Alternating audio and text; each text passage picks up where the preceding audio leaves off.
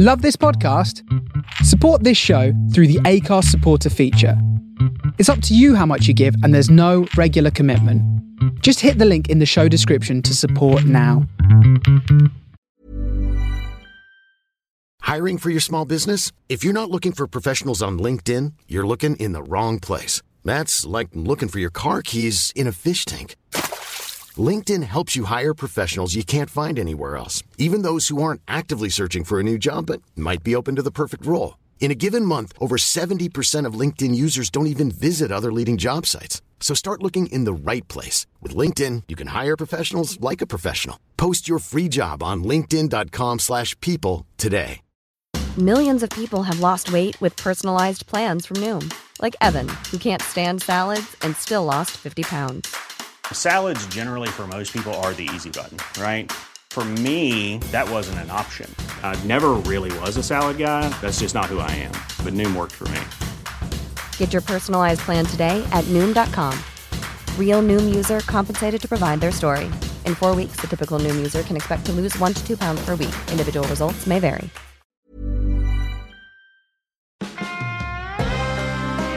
Level Up Human, the comedy science podcast, souping up the Homo sapien. Welcome to Level Up Human! Hello, and welcome to Level Up Human, the comedy science podcast panel show, souping up the human sapien? I just said that, didn't I? We're changing our species. We've come and joined experts who are going to tell us exactly how they would redesign the human body. We're joined on my left by our pet human and resident judge, Rachel Wheely, and also by two experts. Seated on my immediate right, we have Kim Jonas. Hello. Kim is a lecturer in reproductive physiology at King's College London. I know you've also done a little bit of reproductive physiology at the RVC, the Royal Veterinary College. What can we learn from looking at animals about ourselves? Good question. So a lot of we can get a lot actually from animals. A lot of the biology, particularly for the monoovulatory species, from a female perspective, is really comparative to humans. So if we think about sheep and cows, they're actually really good models for studying female reproduction. It doesn't sound very complimentary, to be honest, does it? What is, out of interest, because you've done stuff at the RVC, what is the weirdest reproductive physiology you've come across? So dogs have a bone in their penis. They're one of the only species that do. Don't we? No, sorry. I thought that lots of species had bones in their penises and we were one of the few that didn't. So I actually think you're correct. I the think penis. One of the weirdest things that I did see while I was at the Royal Vet College was actually one of the lecturers that had a dog penis bone as a key ring to actually get into their office. Yeah. He was very hard up. But, Oh. It was a she. Before... Of course it was. Amazing. I should point out, I've actually known something similar because the walrus penis bone is one of the bigger ones. I'm aware of a person who's used it as a kind of pointer at the blackboard before. Biology professors have got way too much time. That other voice you heard there was Michael Preedy. Michael, you are just about to complete your PhD at Queen Mary University, so the real question is, should you not be working? I probably should, and it's not helped by the fact that my lab is only 5 minutes down the road, and I wish I could say that I came straight from the lab, but I was also in the pub about an hour ago with some friends, so I should definitely have been working instead. The things they say about students. Well, you're working on cardiovascular pharmacology, and on your bio, you had the question that you're trying to look into is how to mend a broken heart, and then his answer to this question was, with drugs. Can you please tell us a little bit more? Well, as a pharmacologist, I believe that everything can be fixed by taking a pill or some kind of medication. And so, the age-old question of how can you mend a broken heart is what I'm trying to work on. But specifically, I work on a type of heart disease called heart failure. So this is where your heart slowly stops working as well as it should. And I work on a particular molecule called nitric oxide, trying to understand what role that plays in heart failure and whether targeting it can be beneficial in heart failure. Is nitric oxide, that's not the laughing gas one, is it? No, that's nitrous oxide. Okay. Very similar. Well, it's an extra nitrogen in nitrous oxide, but nitric oxide is just NO. So one atom of nitrogen, one atom of oxygen. But it's very, very important in the cardiovascular system. We're also joined by our wonderful live audience here at the Barbican Centre in London. Please give everyone a warm welcome. Hey. So these people will be making suggestions for how to redesign the human body. But before we get into that, we'd like to see what's happening right now. So each of the panel have brought along a news story to tell us what is the cutting edge of science at this very moment. Can we please start with you, Kim? What news story have you brought along with you? We can. So I saw quite an interesting story on something called hypersexual disorder. And this is a disorder that causes people to be very, very, I suppose, oversexed, if you like. So it's more than just kind of, it's not really sexual addiction. It's kind of extra kind of reward and gratification through sexual behavior. So through kind of, it causes people to kind of chronically masturbate or have kind of sexual fantasies all the time and kind of pursue sex kind of either casually or in a relationship, but be really obsessed with sex because of the type of gratification that they get with it. It's more than just kind of the gratification that the general population would get. It's deeper than that. It's a real sense of kind of being able to I suppose, fulfill their kind of need for arousal and release. So the news story about it is it's been unknown kind of what the cause of hypersexual disorder is. And this study has found this particular modification in a molecule called a microRNA. A microRNAs are kind of these special kinds of molecules that modify kind of whether genes are made or not made and kind of the level that they're made at. And in people with hypersexual disorder, they've found that this particular microRNA, its expression is lower than it would be in the general population. And what that does, this particular microRNA, is it actually causes, it dampens the release of a hormone called oxytocin. Now, oxytocin you might have heard of because it's known as the love hormone, and it's the hormone that when you're falling in love or kind of you first kind of when you have your baby and you kind of look at your baby for the first time, it's that kind of it's release and it's what causes you to love essentially. And so in people with hypersexual disorder, oxytocin is actually kind of hypothesized to be higher because this microRNA that regulates it is low in this kind of population of people. That must be a very distressing thing to have if you feel like you're falling in love all the time. With do they feel like they're falling in love? I'm not. It's not necessarily about falling in love. The centers in your brain that are activated are all about kind of reward, and so it's this feeling of kind of reward that you're getting through sexual behaviour, through sexual gratification. So how is it diagnosed? Because what point is the point at which you think, I think maybe I've fallen in love with too many of these people I've walked past today? What you're basically pointing out is sex is great. So at what point is it too good? But it's more than great. It's an obsession with sex. You can't. It just sounds like men, though, in general, really, doesn't it? It's thought to affect more men than women, unsurprisingly, perhaps. But it's an obsession with sex and this kind of inherent need. It's not classified as an addiction as such, but it is an obsession with sex that takes over your life. So it's more than just kind of having a high libido, shall we say. So if this news is that they think they found the cause, do they also think they found a cure? So I'm sure that there are people that are looking into that at the moment. I think the disease needs to be kind of better classified because one of the problems actually is diagnosis and classification of it. But actually, it's where our friend over here can potentially kind of be designing some drugs that target kind of oxytocin production and release. The people at home don't know that you gestured to Michael. It could have just been you're the local dealer. Do you not? I thought she was about to use me as an example. I panicked then. That's where I thought it was going. What you mentioned there is probably actually one of the problems, because as you said, is that just men? And that's not true, obviously. No. But that kind of stereotype might be the kind of thing that means that these people go undiagnosed because they believe, dear, help them. Absolutely. Okay, Michael, what is your news story? What have you brought with us? So, a couple of months ago, a Japanese lady had a transplant of some stem cells to treat an eye condition. This was done in Japan, and it was the first time this therapy had been tried.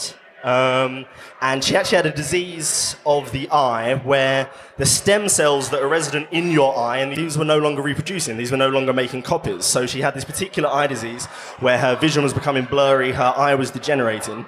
And the scientists in Japan, for the first time, were able to transplant some stem cells that had been grown in a lab onto her eye, which then eventually have grown into cells of the eye to repopulate the ones that were lost originally. And these were made from something called iPSCs, which are induced pluripotent stem cells. So scientists in Japan, and the Japanese are the leaders on this, they're able to take cells from a patient's body, so it can be a skin cell, they grow them up in a dish, they treat them with a cocktail of different factors that programs them into stem cells, and then they can make these cells become any cell in the body. And in this case, they made them become cells of the eye to try and treat the disorder. So they know how to get them to become certain types of cells in the lab before they get put into the body. Yeah, so in fact, it was I think it was in 2012 that the Nobel Prize was awarded for this. So the discovery that you could take a normal body cell, because everything starts out as stem cells. Everything begins as a stem cell. These are the cells that can become any type of cell in your body. So whether it's bone, heart cells, liver cells, you name it. But what we can do now is we can take a cell, reprogram it, so it goes back to its base level of being a stem cell, and then you can turn it into a different type of cell. Wow.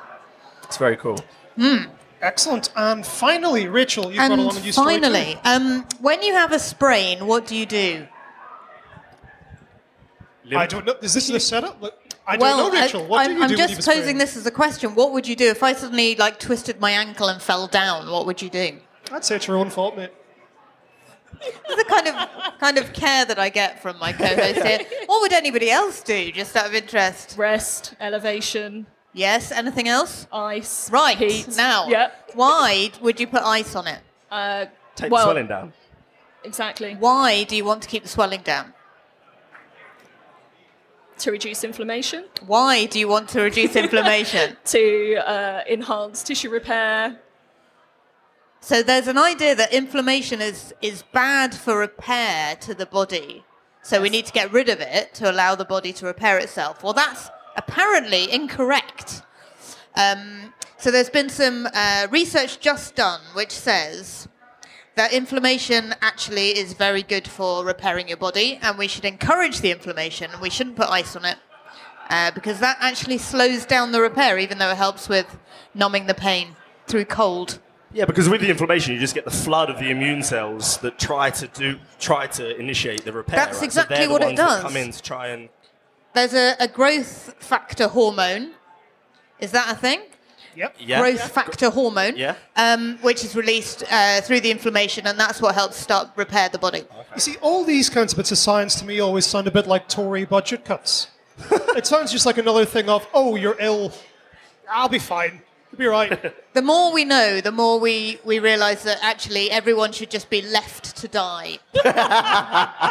When there's something wrong with them, just leave them. Yeah.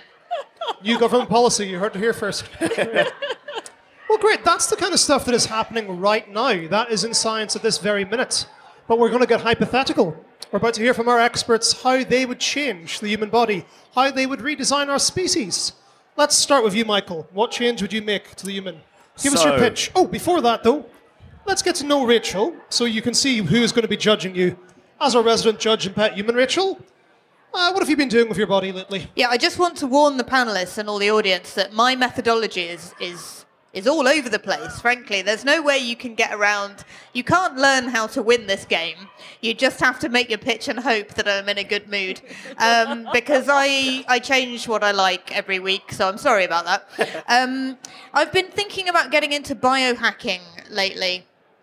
But then I watched some YouTube videos about it, and all I could see was the people who have had implants, they love to sort of wiggle them on the camera, just show you them moving around inside their bodies, and it's deeply unpleasant to watch. It makes me very, very squeamish.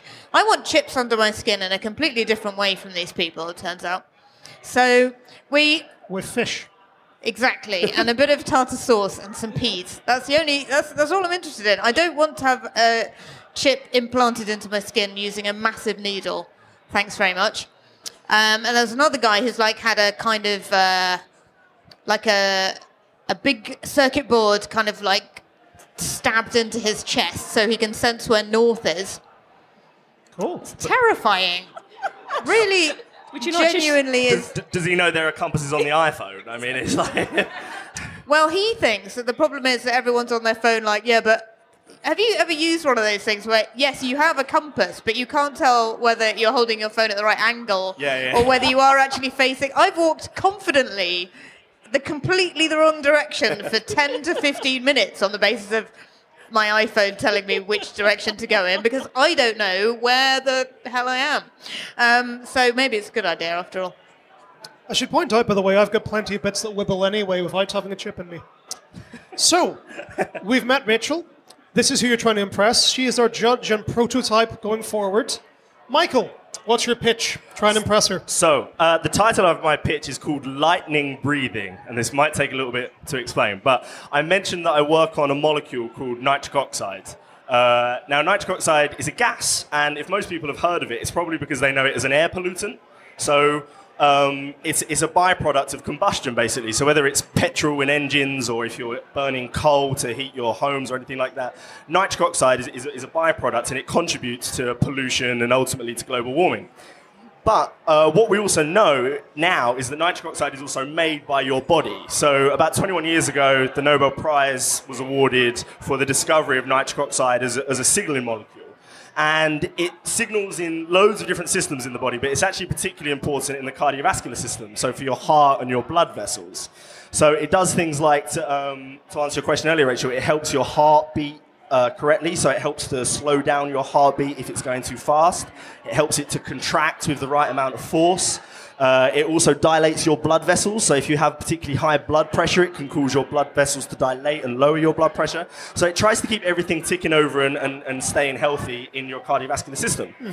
The problem is in loads of different types of cardiovascular diseases, and cardiovascular disease is the biggest killer on the planet, nitric oxide becomes downregulated. So in things like a heart attack or hypertension, which is high blood pressure, or heart failure, which is what I work on, nitric oxide either isn't made enough or its effects don't filter through because it gets downregulated.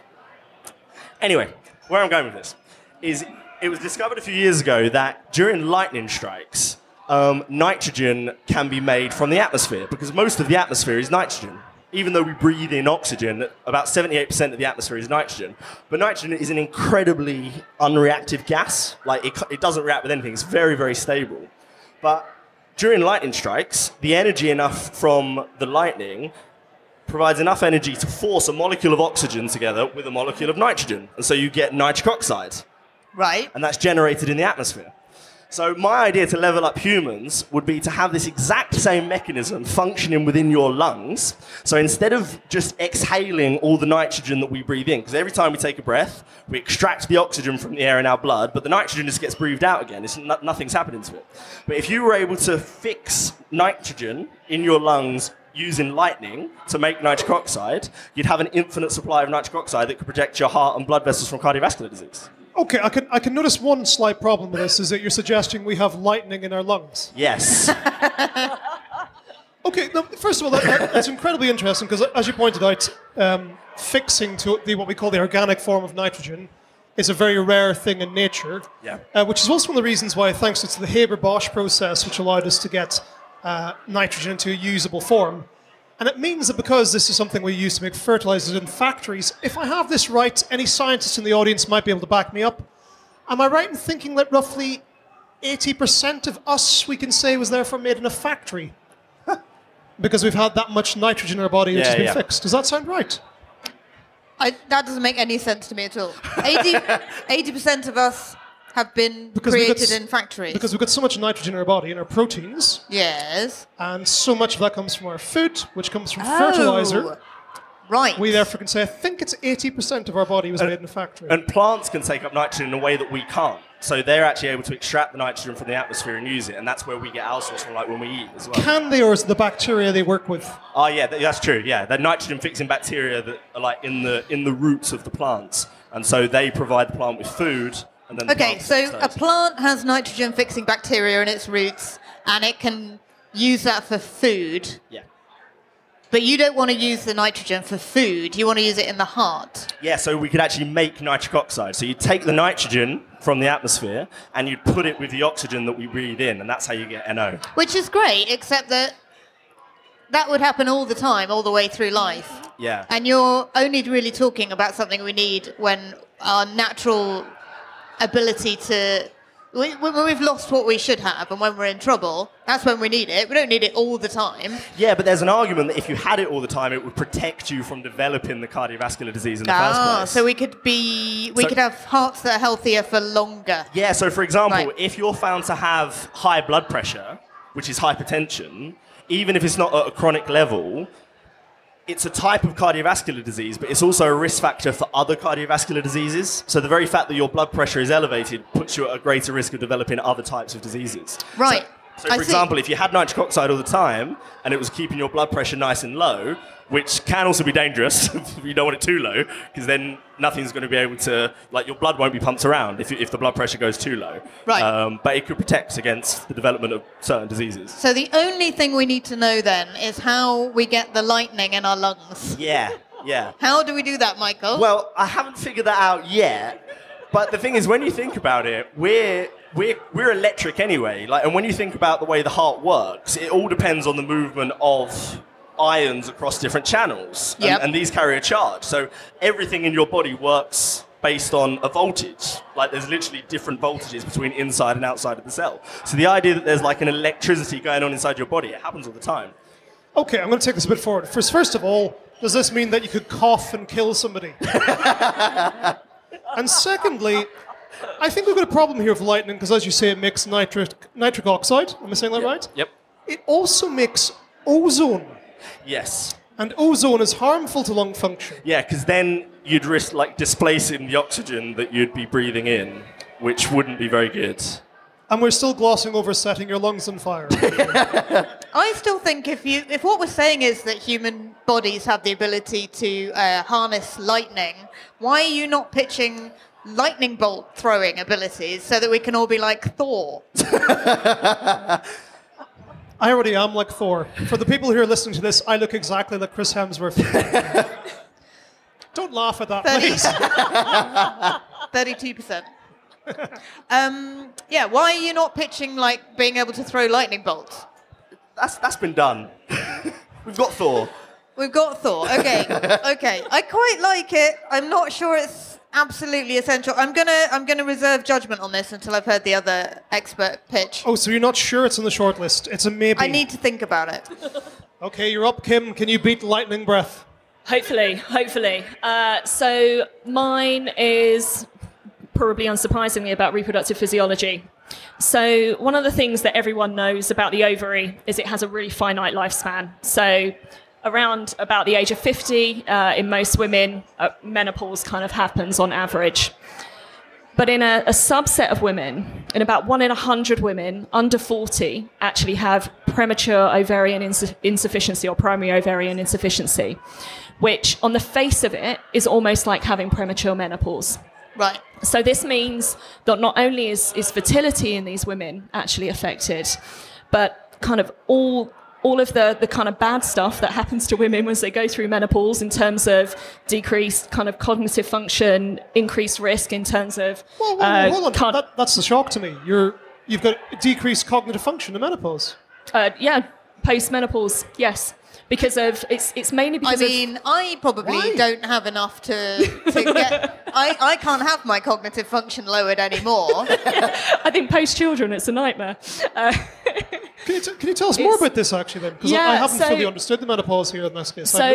So what happens? So women have essentially a pulsing with estrogen, and estrogen has many benefits in terms of like cardioprotection. It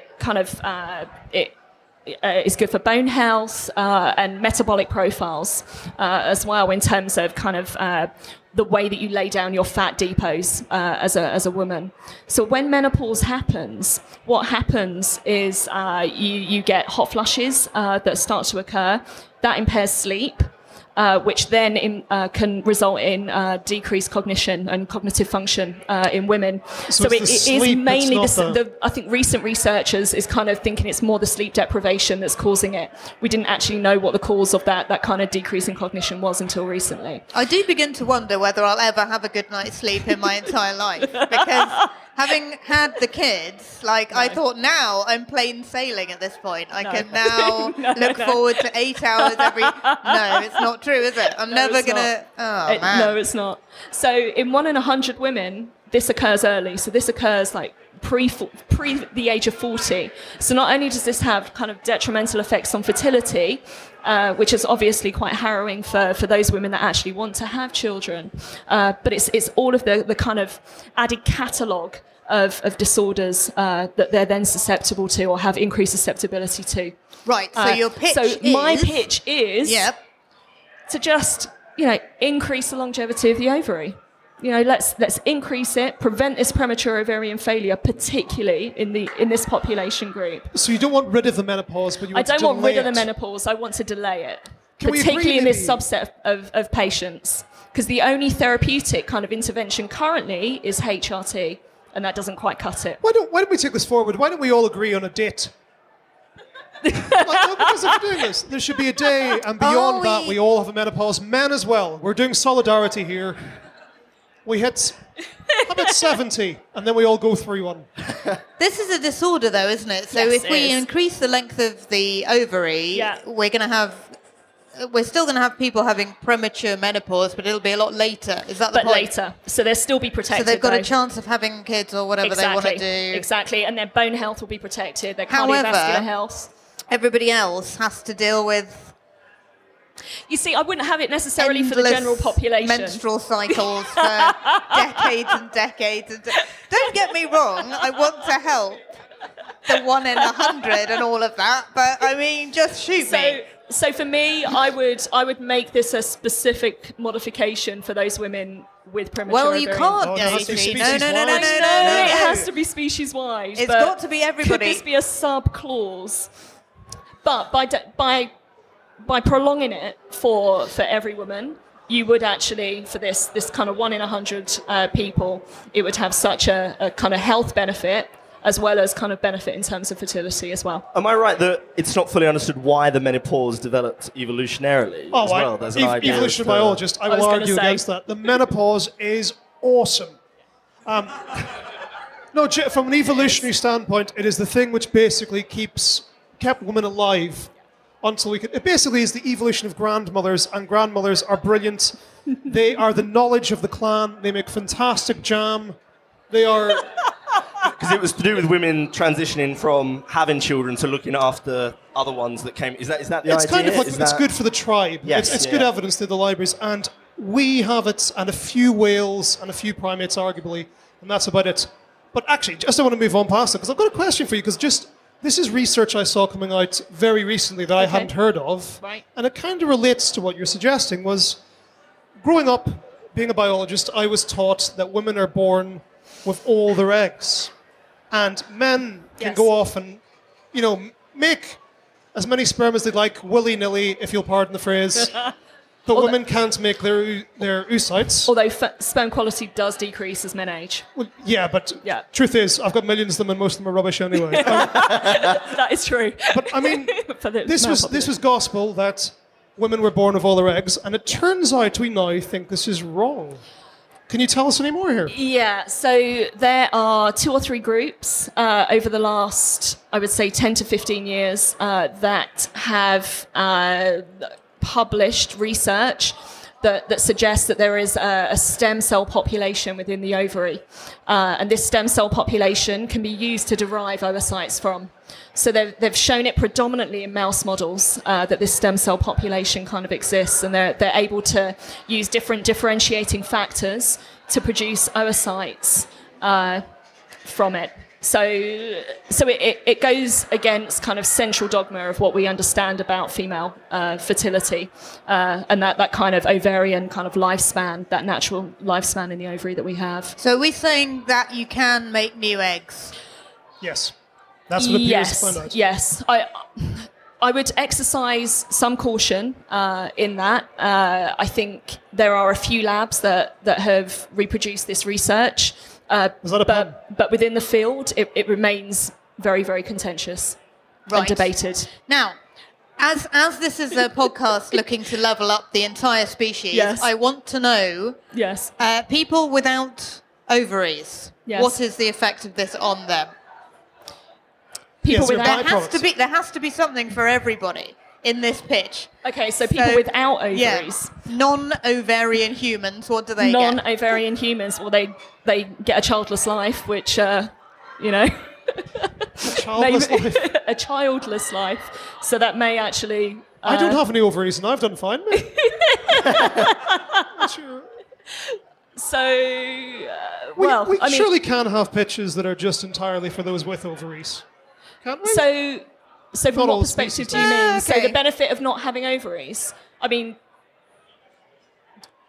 You're on very shaky ground here. I know, want to see how this goes. I actually can't think of an evolutionary benefit of not having ovaries.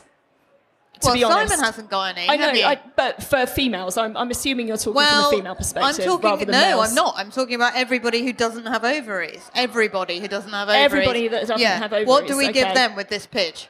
What do they get? So for males. Okay. Maybe I should just have said that. Okay. No, Men. What do men get? What do men, children. I always want to know what's in it for the men. They don't What's in it for the men? They don't get much, do they? So what's in it for the men? Rachel doesn't often represent the patriarchy, but today's Yeah. there. But tonight, I'm just interested to know whether, so we're extending the length of the ovary. Are we going to Yeah. extend the life of the Yeah, how about the testes? Can we have better male quality as better well? testes? And how do we do that? Let's So improve- actually extending the quality, like Yeah. the longevity of kind of sperm quality. And how would we do that? Like, why do sperm get worse, bearing in mind we do make them new every time? Why are we Mick know? Jagger's totally fine and everyone else is? God, that's a $64,000 question. So oxidative stress as we age, so that has quite a negative impact on sperm quality. The epigenome changes as we age. Again, that has a negative impact on sperm quality. Do we know why that as is, well. actually? You're saying with the epigenome change. So the epigenome, firstly, can you explain that to everyone? I And can't, then it's can you it's tell not us my why? area of science at all, but in a nutshell, it's these kind of marks that, these genetic marks that, such as methylation, for example. Can you explain methylation to everybody in the audience? No. Totally out of my comfort zone area-wise. But it's essentially these kind of marks that regulate gene expression. And some genes will be expressed, some genes won't be expressed. So it's the and that- switching on and switching It's off. switching on and switching off of genes, and this changes with age. But do we know why that's negative? Like, as epigenetics seem to be one of those things that we can change through behavior, is there anything the guys can be doing to, like, turn those sperm on again? So there definitely are kind of Pardon the pun lifestyle factors that will change that. So, Don't do cycling. So don't do cycling, eating well, not drinking so much, Don't like drink too much beer. Yeah, exactly. All have a kind of negative impact. Right, so Is we're going this to in have the shortlist? we're going to have longer, more good quality sperm. Yeah. We're going to have ovaries that last A bit longer. and later menopause. Do you know what? The mental image you had given me there when you said longer sperm. Just I'd love imagine. somebody to pitch that. If they could back it up, Longer I sperm. want to hear why. The longer lasting ovaries would probably have an effect on cardiovascular health It as would. well. Because so broadly speaking, women suffer less from cardiovascular disease than men. And so Yeah. there's a sex difference. Yeah. And it's not fully understood why, but estrogen's believed to play a role.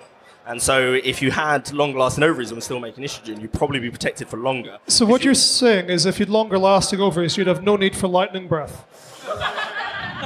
Your pitch is looking very shaky at the moment, Michael. You're now talking us out of your pitch altogether.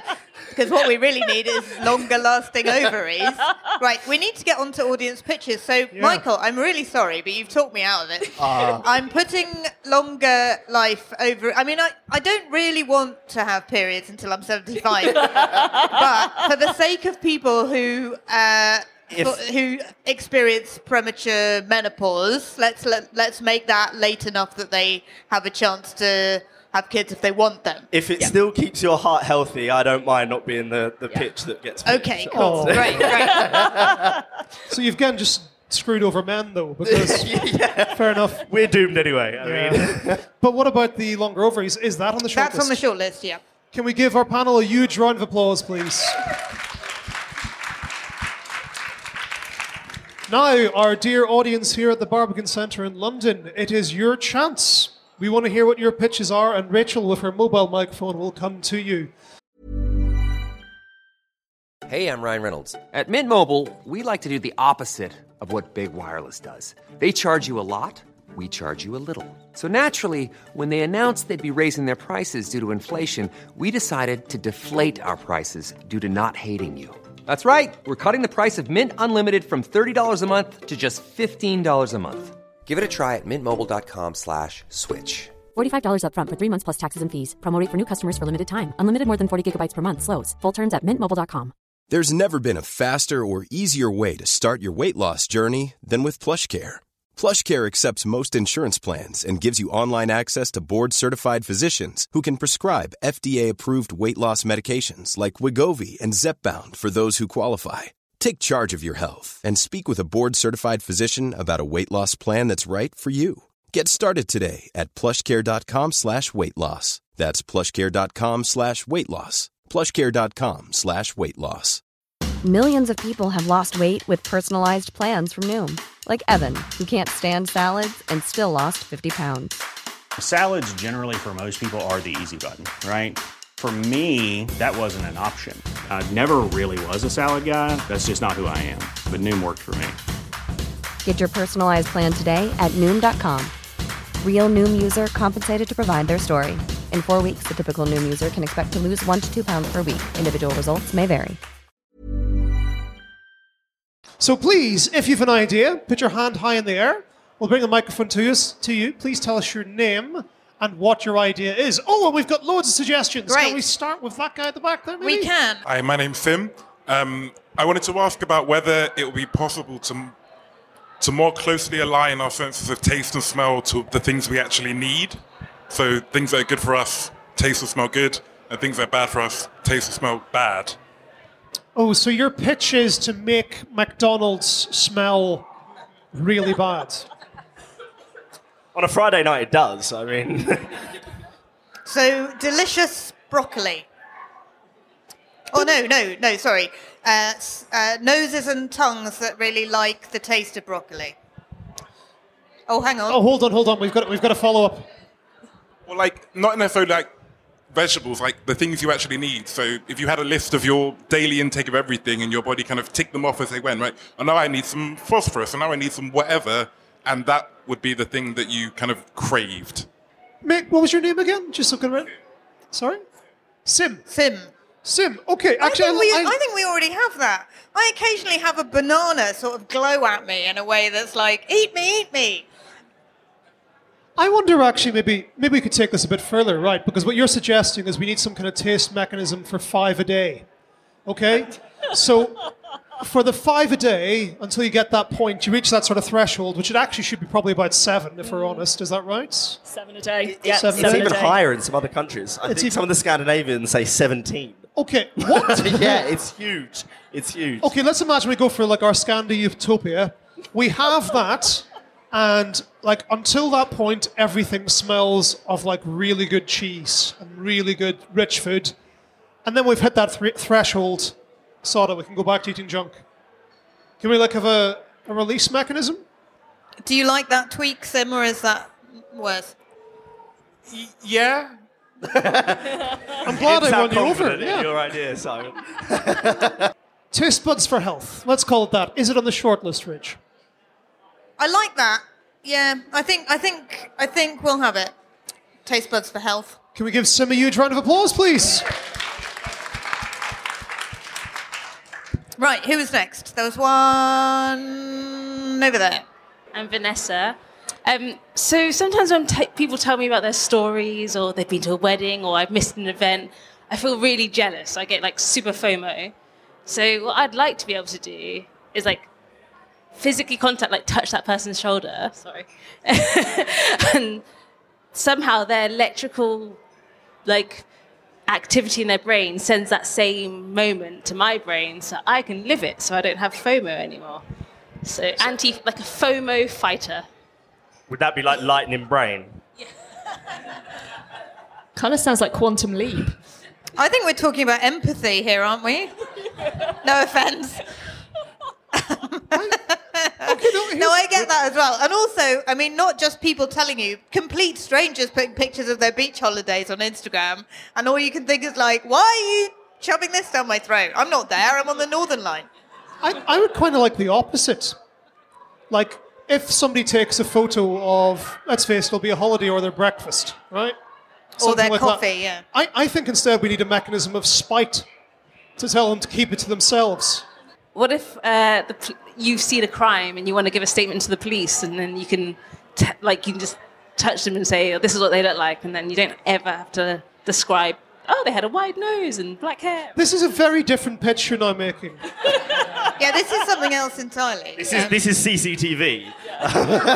So we've got empathy and CCTV from Vanessa so far. I kind of understand what it is that you want. It's some kind of thing that I feel like I've seen on Star Trek, where you touch someone and you feel their pain. Yeah, that's what Spock does, Or isn't it? is that a Spock thing? Yeah, I think so. Okay, so... You see, that's why you two get FOMO, because you've been watching Star Trek. Get out and do something. Well, no, I haven't, though, so I don't really know. I don't know which one of them does that, but I just vaguely remember. Okay, so do we want Spock sense? Well, do we, Rachel? You're the one who decides. I think I am going to put it on the shortlist. Yep. Okay, that vague pitch of I'm not FOMO convinced, and but- see...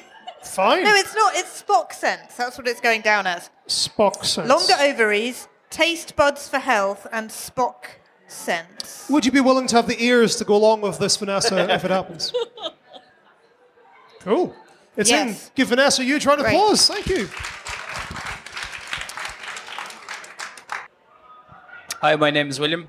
Mine's actually a little bit like Vanessa's, but I would like to project my thoughts. Project your thoughts onto what? A wall? Specific thoughts. Specific thoughts, like a building. So if I was designing a building that I would like to, What, like put a hologram up in the space so that the builders could like build it to your hologrammatic thought of what it was going to look like? correct, yeah. You see, I'm putting that down as mind architecture. No. What?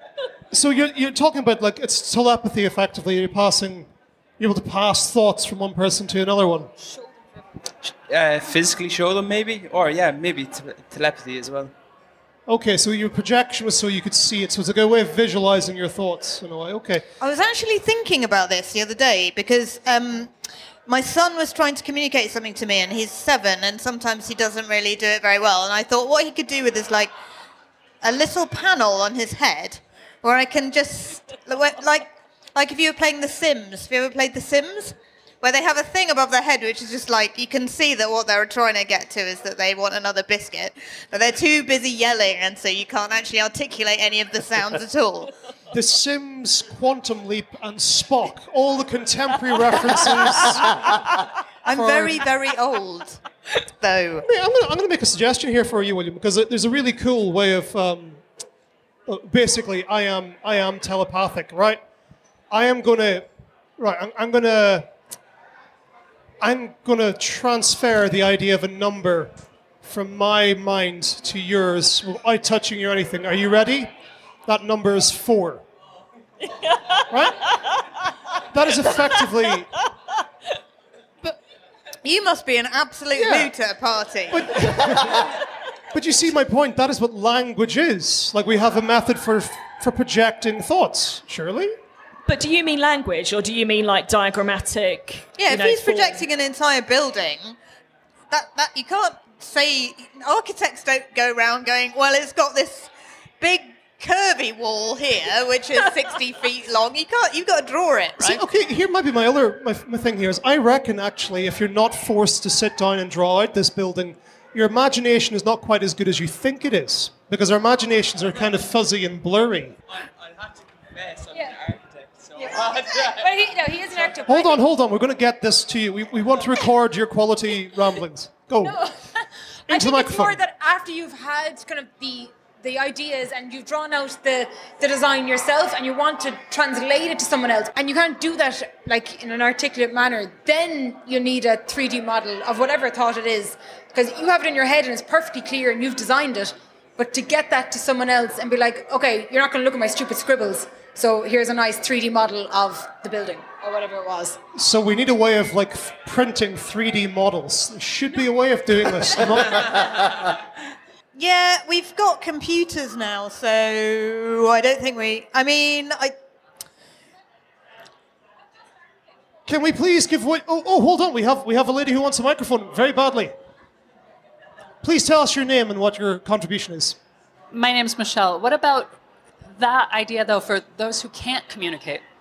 For someone who has cerebral palsy, or someone who has motor neuron, or someone who has autism, and they can't use traditional modes of communication. And if they could just That is a fantastic point. William, why didn't you say that? This is a... I mean, also, I can't really bin that now, can I? Because that's clearly... No, that's clearly, like, I remember hearing a wonderful academic, and he's a bit of a... like a rights campaigner for people of different abilities.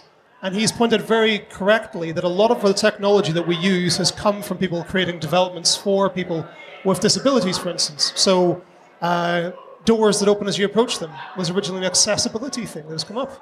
So maybe she's just talked. I think Michelle... Yeah. I think this is Michelle's idea, William. Sorry. This is a... Well, we'll have Michelle and William, Thought Projector, and that's definitely on the short list. Okay. Yeah, that's very good. Before we get into the short list, I'm going to make my own suggestion. As an evolutionary biologist, I have been scanning the natural world for what I see as proof of concepts out there. We like to call this segment Splice of Life, because these are the genes I think we could nick from another species. So, ladies and gentlemen, I present you with Arapaima gigas. Rachel, can you please describe this for the people at home? It looks like a scaly eel. It's a fish from the Amazon. It's pretty big. It weighs about 150 kilograms. But because it lives in the Amazon, it is basically piranha-proof. That skin, those scales are incredibly strong, but more importantly, they are flexible.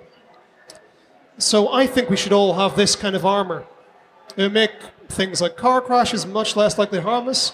It'd be great for rugby. It's got the advantage of flexibility that a lot of our current bulletproof vests and things don't have already. Be good for cycling, wouldn't it? It'd be fantastic for cycling, and it all uses collagen. So next time you get collagen filler in your lips or something like that, go for scales, man. Way better. What do you think, Rachel?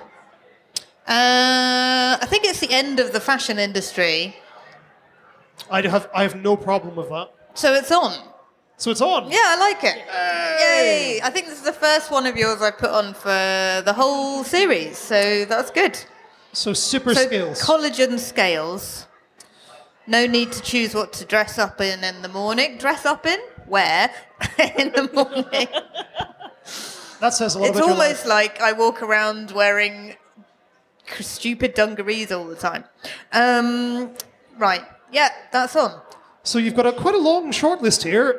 You've got Kim's idea for longer ovaries. Can we call it something else? Because again, they're just sounding like they're really stretched.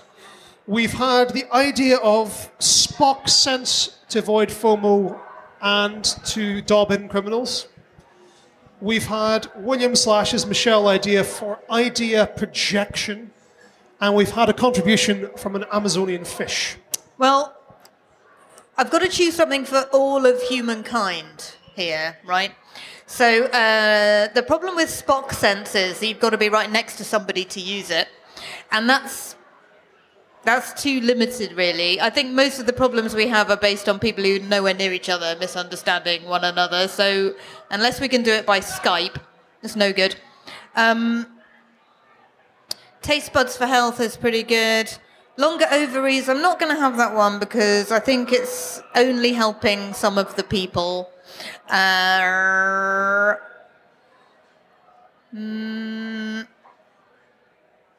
think it's got to be the thought projector.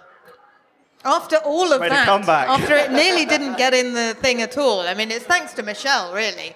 Can we give Michelle, William, and you? You were a massive help there as well. What is your name? Gilly. Michelle, Gilly, what a team. That's we just had a high five for that one.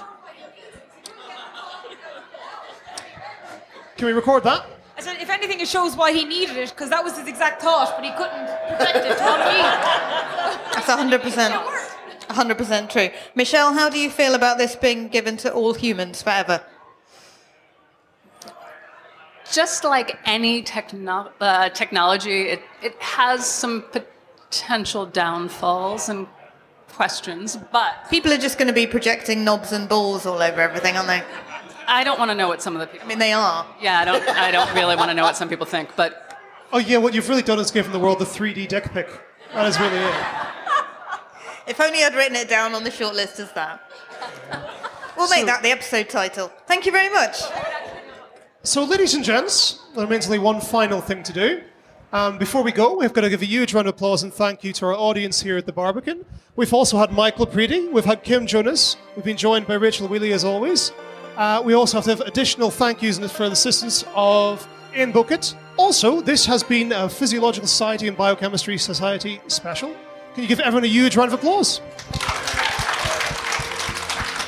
That was Level Up Human, hosted by Simon Watt, produced by Rachel Wheely, and supported by the Physiological Society. For more information, go to leveluphuman.com.